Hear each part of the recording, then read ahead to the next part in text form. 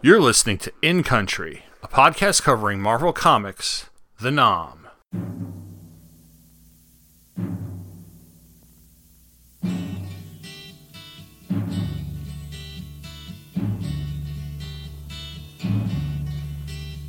The Eastern world, it is exploding, violence flaring, bullets loading. You're old enough to kill, but not for voting. You don't believe in war, but what's that gun you're toting? And even the Jordan River has bodies floating. But you tell me over and over and over again, my friend, you don't believe we're on the eve of destruction. Hello and welcome to episode 94 of In Country, a podcast that is taking a complete look at the Marvel Comics series, The Nam, which is brought to you by the Two True Freaks Internet Radio Network. I'm your host, Tom Panarese, and this episode marks 6 and a wake up as I make my way to episode 100, which will be the finale of the whole series. Last time around, I was joined by Luke Giaconetti to talk about the 1978 film The Deer Hunter, and I'd like to thank him again for being on. For this episode, I'm going solo, and I'm sort of returning to regular coverage. These are Nam-related comics, but they are not technically regular issues of the series because they are Punisher comics. And I'll get to why I'm covering these after I talk about the song that introduced the episode, which is Eve of Destruction by Barry McGuire. This song was the number one hit for McGuire in September of 1965, which makes it one of the earlier protest songs to chart. In fact, it predates the Ballad of the Green Berets, which is one of the few patriotic songs about the Vietnam War to be a big hit during the 60s.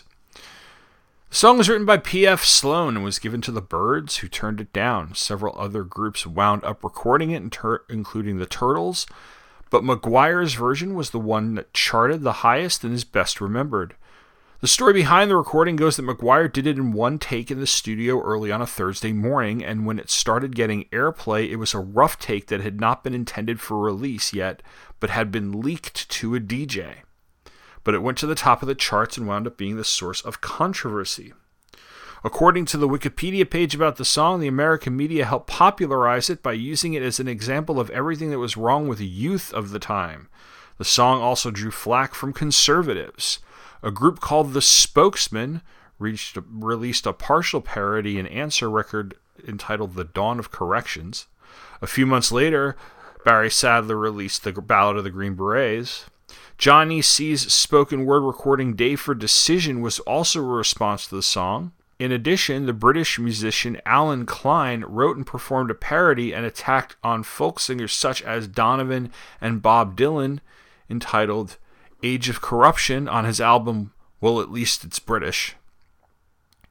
Due to its controversial lyrics, some American radio stations claiming it was an aid to the enemy in Vietnam and Radio Scotland banned the song. It was placed on a restricted list by the BBC and could not be played on any general entertainment programs. Now, the comics I'm covering in this episode have a bit of a history to them as well. I'm going to start by looking at a trade paperback of what were 3 unpublished comics that were supposed to be the latest Punisher Invades the Nam storyline. But as will be explained in Tim Toohey's introduction to the trade, the series was canceled before they could get to this particular storyline, and therefore Marvel decided to publish these issues as a trade. And after I look at this trade, I will be going over a 5-part storyline by Chuck Dixon that takes place during Punisher Warzone number 26 through 30.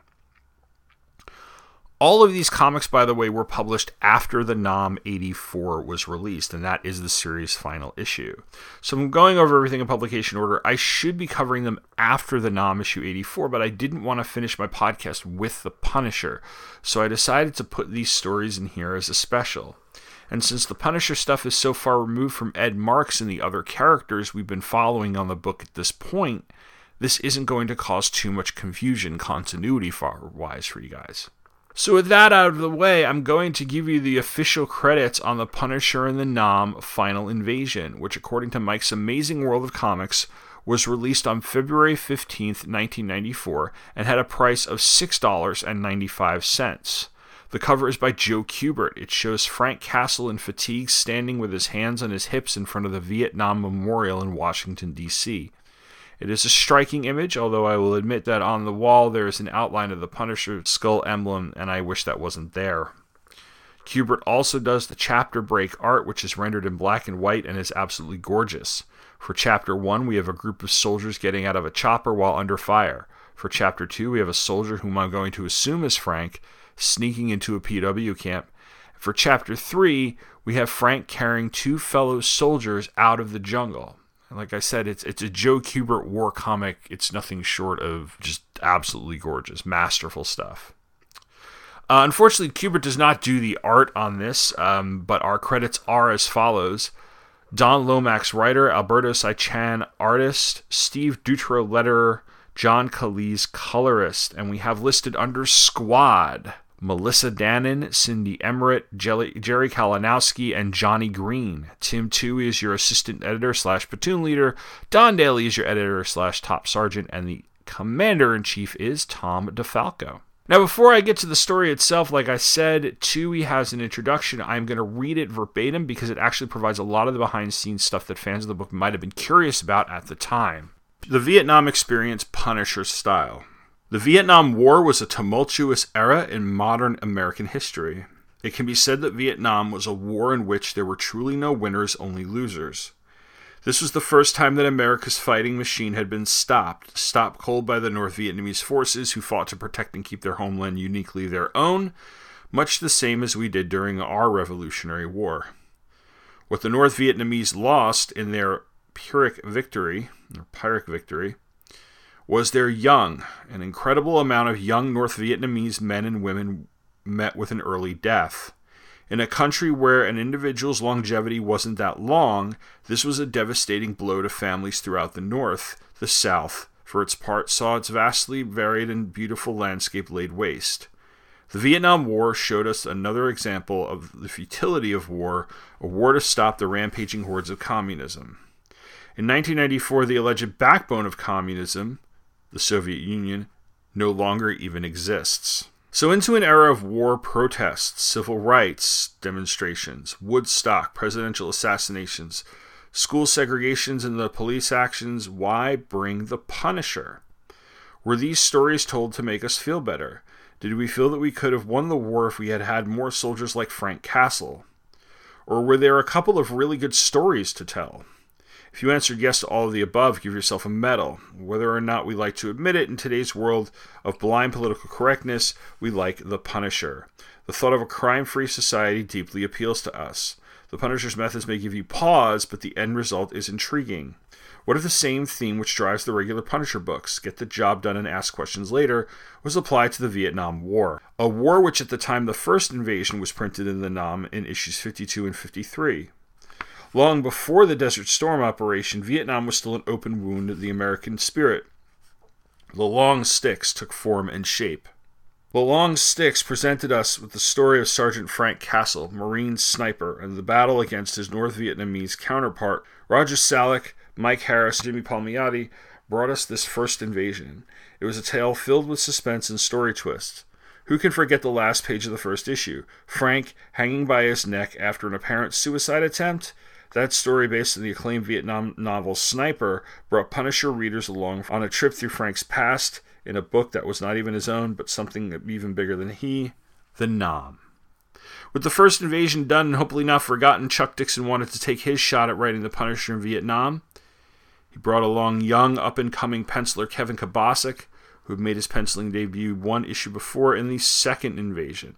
Story in hand, Kevin went to the front lines. Dixon, Kabasic, and Palmiotti, yes, him again, introduced us to a raw, green recruit just out of boot camp. They left us with a rough, hewn-out-of granite soldier. This storyline also gave us the first glimpse into Frank's brand of justice as he took care of corrupt officers. With issue number 71 of the NAM, editor Don Daly headed editorial control over the book over to me.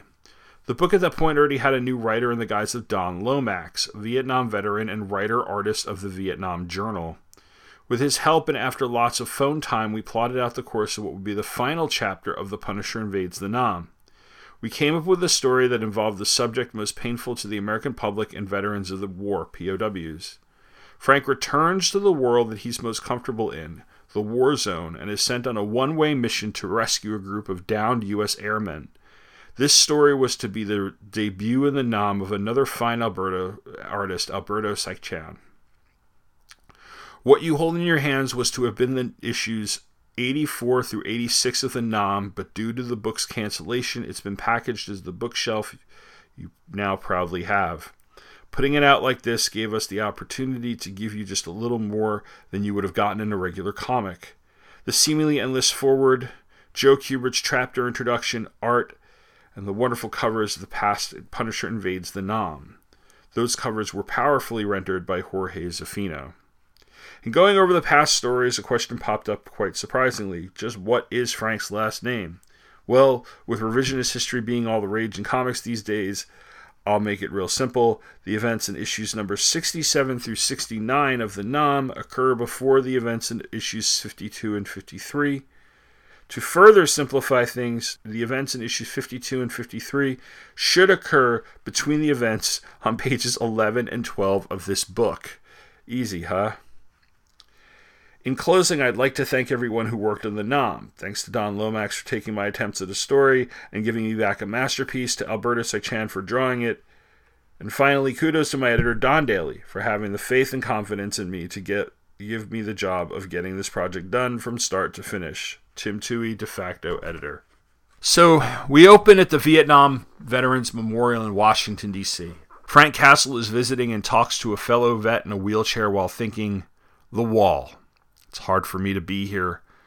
The burning of bile in the back of my throat, that old gut-churning rage is back eating at my insides. Cold black marble, bone-chilling cold. All the names, all the lives cut short. It is a brotherhood. Like an inside joke.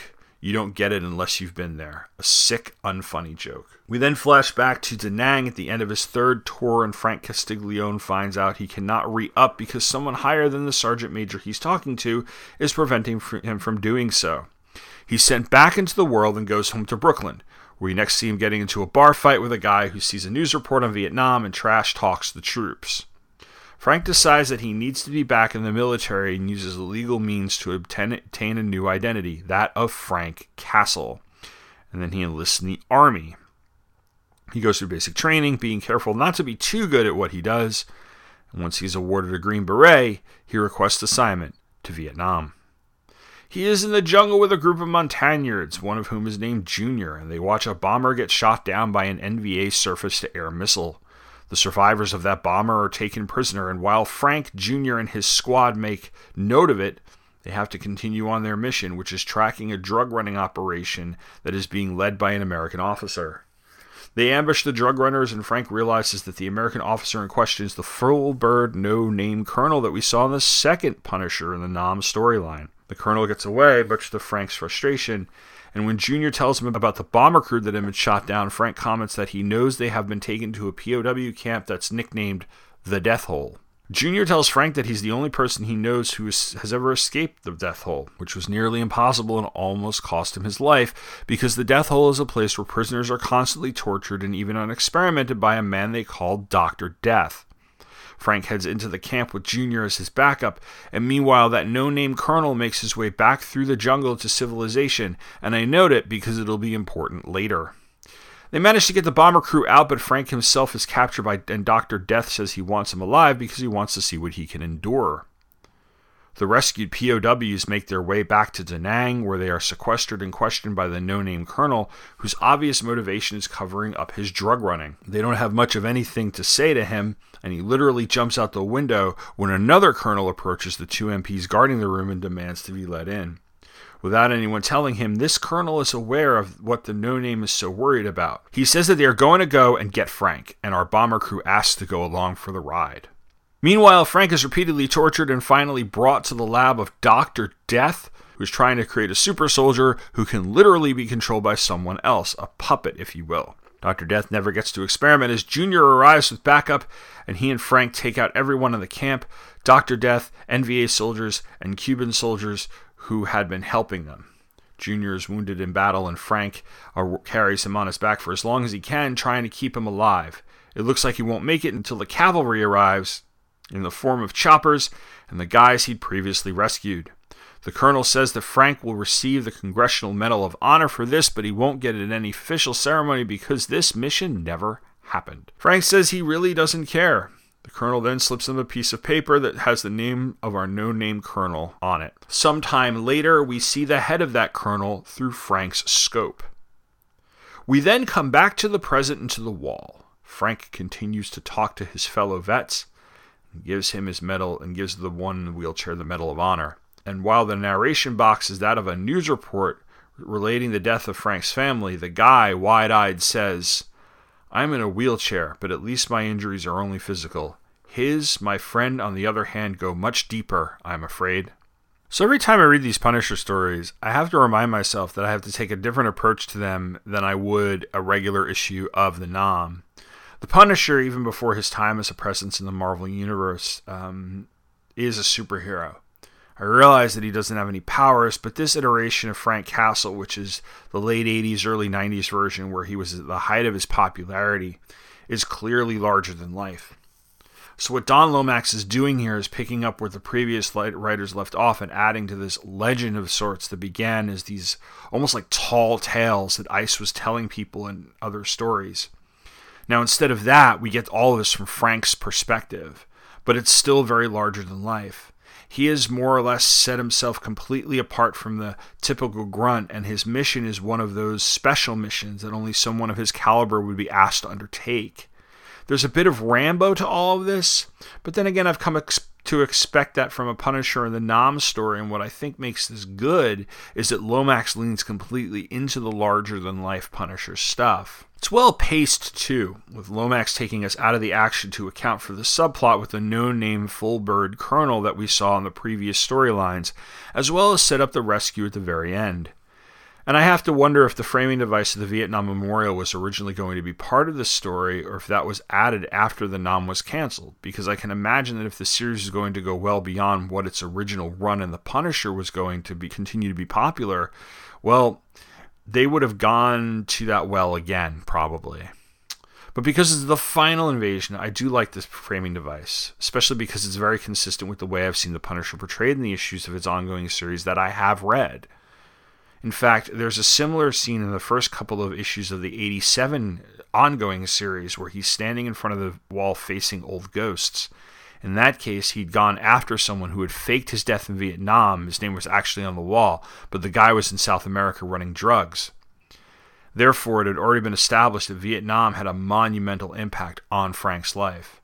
Not that it wouldn't, but I feel that what this and the other stories have done is kind of the Who is Donna Troy of Punisher stories. It's not how Frank became the Punisher, or it's not the catalyst for Frank becoming the Punisher. It's who Frank Castle actually is and just what motivates him through his everyday life, or where the seeds were planted prior to the actual incident that helped create the Punisher.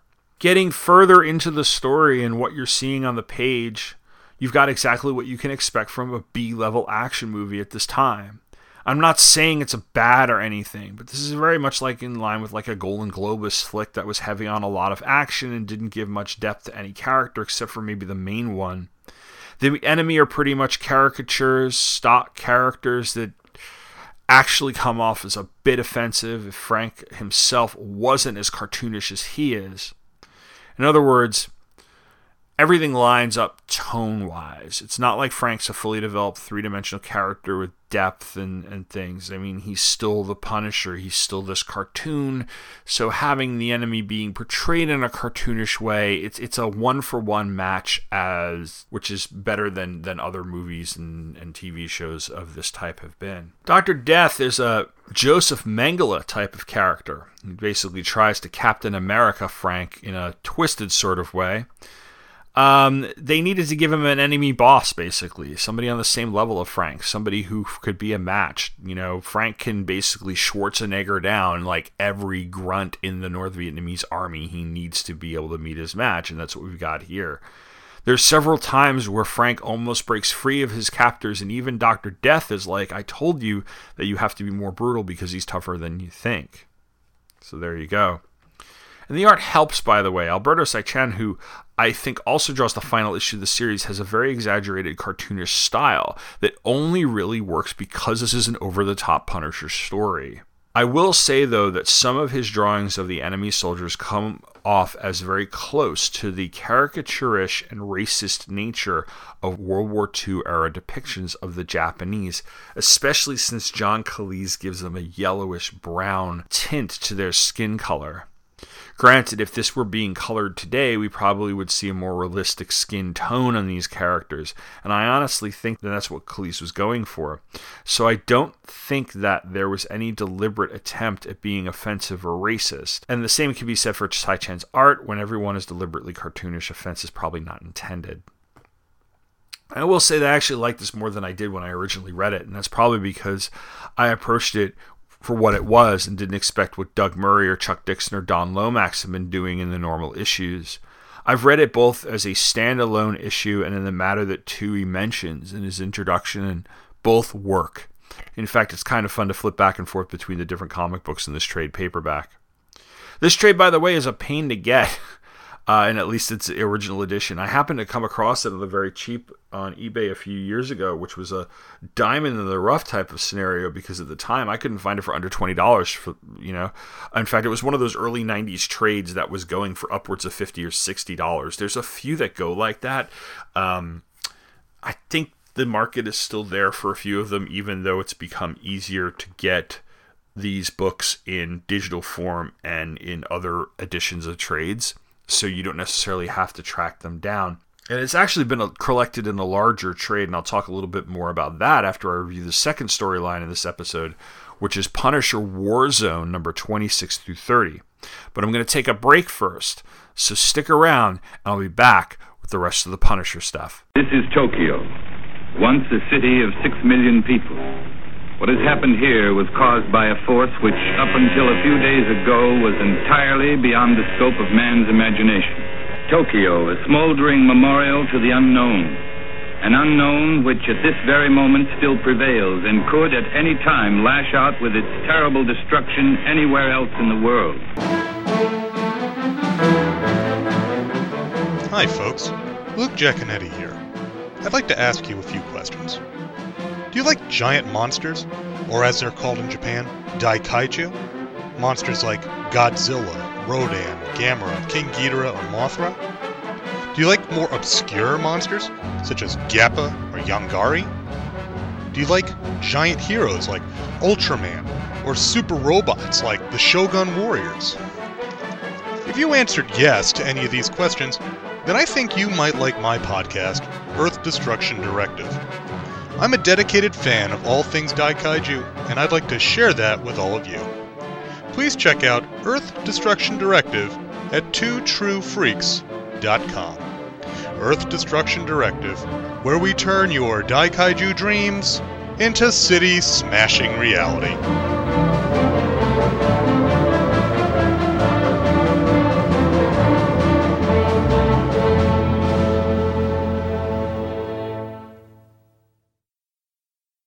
So the publication dates on these 5 issues of Punisher Warzone are as follows. Number 26, which is titled Pirates, came out on February 8th of 94. Number 27, titled Boss Sugar, on March 8th. Number 28, titled Sweet Revenge, on April 12th. Number 29, called The Swine, on May 10th. And number 30, titled Ring of Fire, on June 14th, 1994. They had cover dates of April through August. They all had a price of $1.95. All the covers were by Raphael Kayanan, who I've seen, whose art I've seen in a couple of issues of Firestorm, the Nuclear Man, specifically the Crisis crossovers, if I'm not mistaken. And, well, they are typical 90s Punisher covers. 2 of them seem to be related to the storyline, but for the most part, they're Punisher action pinups. 26 is the Punisher fighting 3 guys, 2 of which look like they're red-haired, red-bearded twins because pirates. 27 is the Punisher holding up a guy that has a machete in his hand. 28 is a bruised Frank coming at us and leading with his shoulder like he's jumped off the top turnbuckle in a wrestling ring. 29 is Frank holding a guy on the top of a pile of bodies, and the logo is stretched vertically as if someone got a little too crazy with the desktop publishing software. And finally, 30 has Frank hanging onto the side of some sort of vehicle while firing his gun. Because, of course, they're not bad, they're not good, they are what they are, to be completely honest. The creative credits for these 5 issues are pretty much the same thing. Your writer is Chuck Dixon. John Buscema was the artist on parts 1 through 4. On part 5, he has assist from Tom Palmer, Art Nichols, and Klaus Janson. Kevin Tinsley colored all 5 issues. The letters were by James Novak on parts 1, 2, 4, and 5, and Phil Felix did the lettering on part 3. Your editor is Don Daly, and Tom DeFalco is your editor-in-chief, and I'm actually going to go ahead and cover the entire 5-issue storyline, because while it is 5 separate issues, it is a pretty straightforward plot, so I can knock it out in one summary. This involves Frank going after a gun-running operation out of a Caribbean nation called Puerto Dulce. He busts up some underlings in the Florida Keys and kills Cliff Calidor, then disguises himself as Cliff, and he heads to Puerto Dulce. Upon arrival, the airport is attacked by guerrilla revolutionaries who are making more and more headway in their efforts to overthrow the current regime. Frank then meets the head of a gun-running operation, a well-established millionaire named Ernesto Villamos. Unfortunately, Calidor's girlfriend and Villamos' sister, Carmelita, knows that Frank is, well, Frank because she was there when Frank killed Calidor. Frank tries to fight his way out of the situation, but eventually he's captured and forced to work on a sugar plantation. Having not heard from his boss, Micro, or Microchip, who is basically the Punisher's equipment and tactical guy, calls Frank's old Vietnam buddy Ice, and that's our connection to the Nam. Ice says he'll help Micro find Frank for a price, of course. Frank's been basically in a Cool Hand Luke situation where he's forced to fight other plantation workers and spends time in a solitary cage. But while Ice and Micro are working their way toward him, the guerrillas are raiding the houses of the richer people on the island, including that of Villamos. And in the first half of part 3, Ice and Micro break Frank out. They fight their way off the sugar plantation, but then run smack into the guerrillas and fight them before they have to contend with a pack of hungry crocodiles. The entire time this is going on, Frank is unaware that the guerrillas have caused Villamos and Carmelita to try and flee the country, and with his private plane being put out of commission, these 2 are now forced to more or less bribe their way out of the country and commission transport from a guy who says he has a plane. In the end, they are double-crossed, and Villamos and Carmelita wind up killing one another in like a suicide pact. You know, like kind of let's die before they just take us and put us on trial and drag our names through the mud or whatever. Die before disgrace or something, death before dishonor. But Frank does not know this. He just fights his way out of the country, and he laments that he didn't get his target. I know I mentioned action movies earlier in this episode, and I've certainly mentioned it before when I've talked about the more modern Punisher issues, but I'll use another comparison in this review, which is that of the 90s syndicated television series. This has the feel of Renegade or some other show where you've got a hero or a group of heroes who basically work outside the law to take down some very bad people. Granted, that's also the premise of the A-Team, and Frank Castle is pretty much a one-man A-Team. But I can see this as a multi-part story arc that has its fair share of synth on the soundtrack and is filmed in, Vancouver, even though it's supposed to take place on a tropical island. So maybe, a state park in Florida. Anyway, that's not meant to be negative or denigrating to the story, because the story is some good popcorn fun. I've always been a big fan of Chuck Dixon and the way he writes action. John Buscema's art is really solid throughout the 5 issues. Now, what's interesting to me is how this actually tied into my coverage of the Nam. I had learned of these issues in a solicitation for Marvel's publishing a complete trade of all the Punisher and the Nam related stuff. And where the individual Nam issues and what was in the Final Invasion trade were mentioned, the solicitation also included the 2 Punisher War Journal issues that I already covered a few episodes ago, as well as these 5 Warzone books. Thankfully, they were pretty easy to track down on the cheap, so I didn't have to go to the added expense of buying that trade. I'm actually glad I didn't, because I have to wonder if these were put in here as a way to pad out the collection in order to justify the expense. You know, that trade I think is $30 or $40 as opposed to the $6.95 that was the Punisher Invades the Nam Final Invasion trade, which just fell off my bookshelf because I tried to put it on there and it didn't stay. Anyway, I got through this first part of the storyline and I wondered what, if anything, this had to do with the Nam, because like Ice isn't in there. It wasn't until, in fact, Ice is barely in there. Ice gets called in part 2, so I'm like, okay, there's the connection. And I was wondering, like, you know, even still, like, aside from the continuing characterization of Ice as a vet who is now essentially a mercenary, this could have been any friend of Frank's. All you need is a guy who's a really good friend and a trustworthy companion to go in and rescue his friend. I mean, I don't know who. I didn't read enough of the Punisher back then, but you know, the fact that it's Ice doesn't make it necessarily vital to the narrative of this particular title. That being said, it's still a story that was fun to read. This was 1994, an era where there was still some unrest in parts of the world that had been deeply affected by the Cold War, especially Latin America. It had only been 5 or 10 years prior to that the United States was involved in conflicts in Nicaragua and El Salvador. Fidel Castro was still in power in Cuba.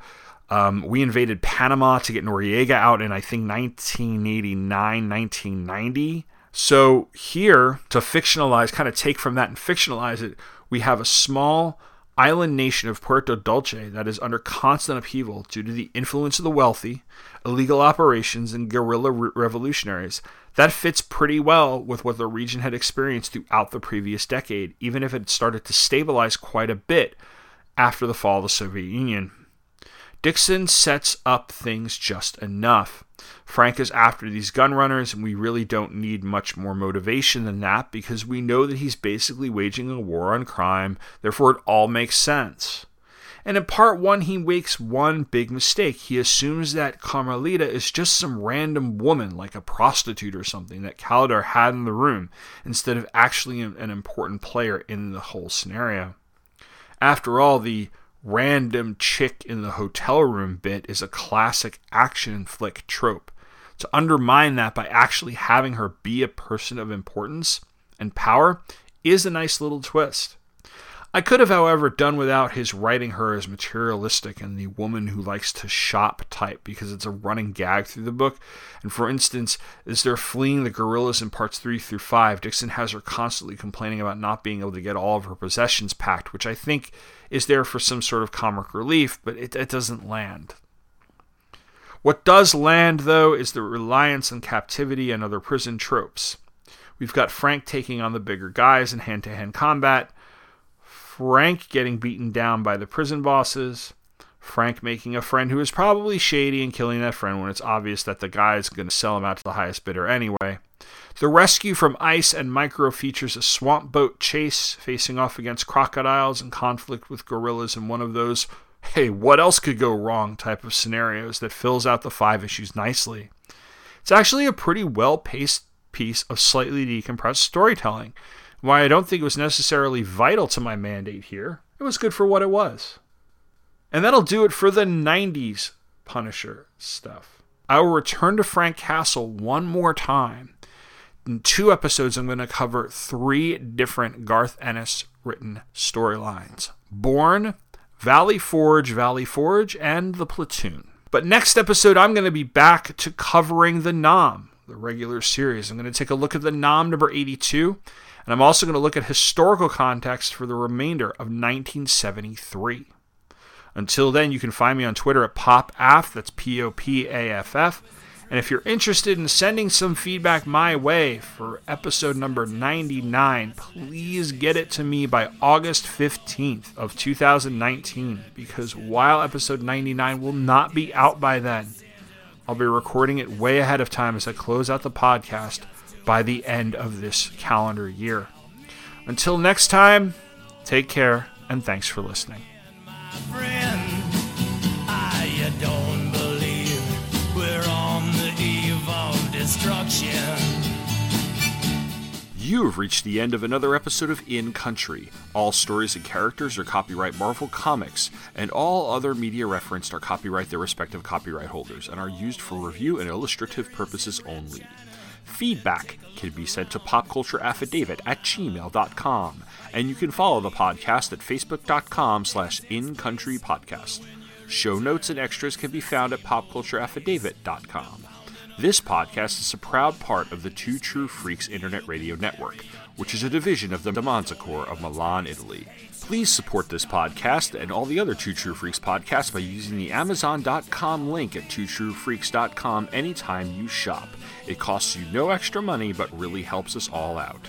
Thank you for listening, and join me next time for the latest chapter in the saga of The Nom. No, you don't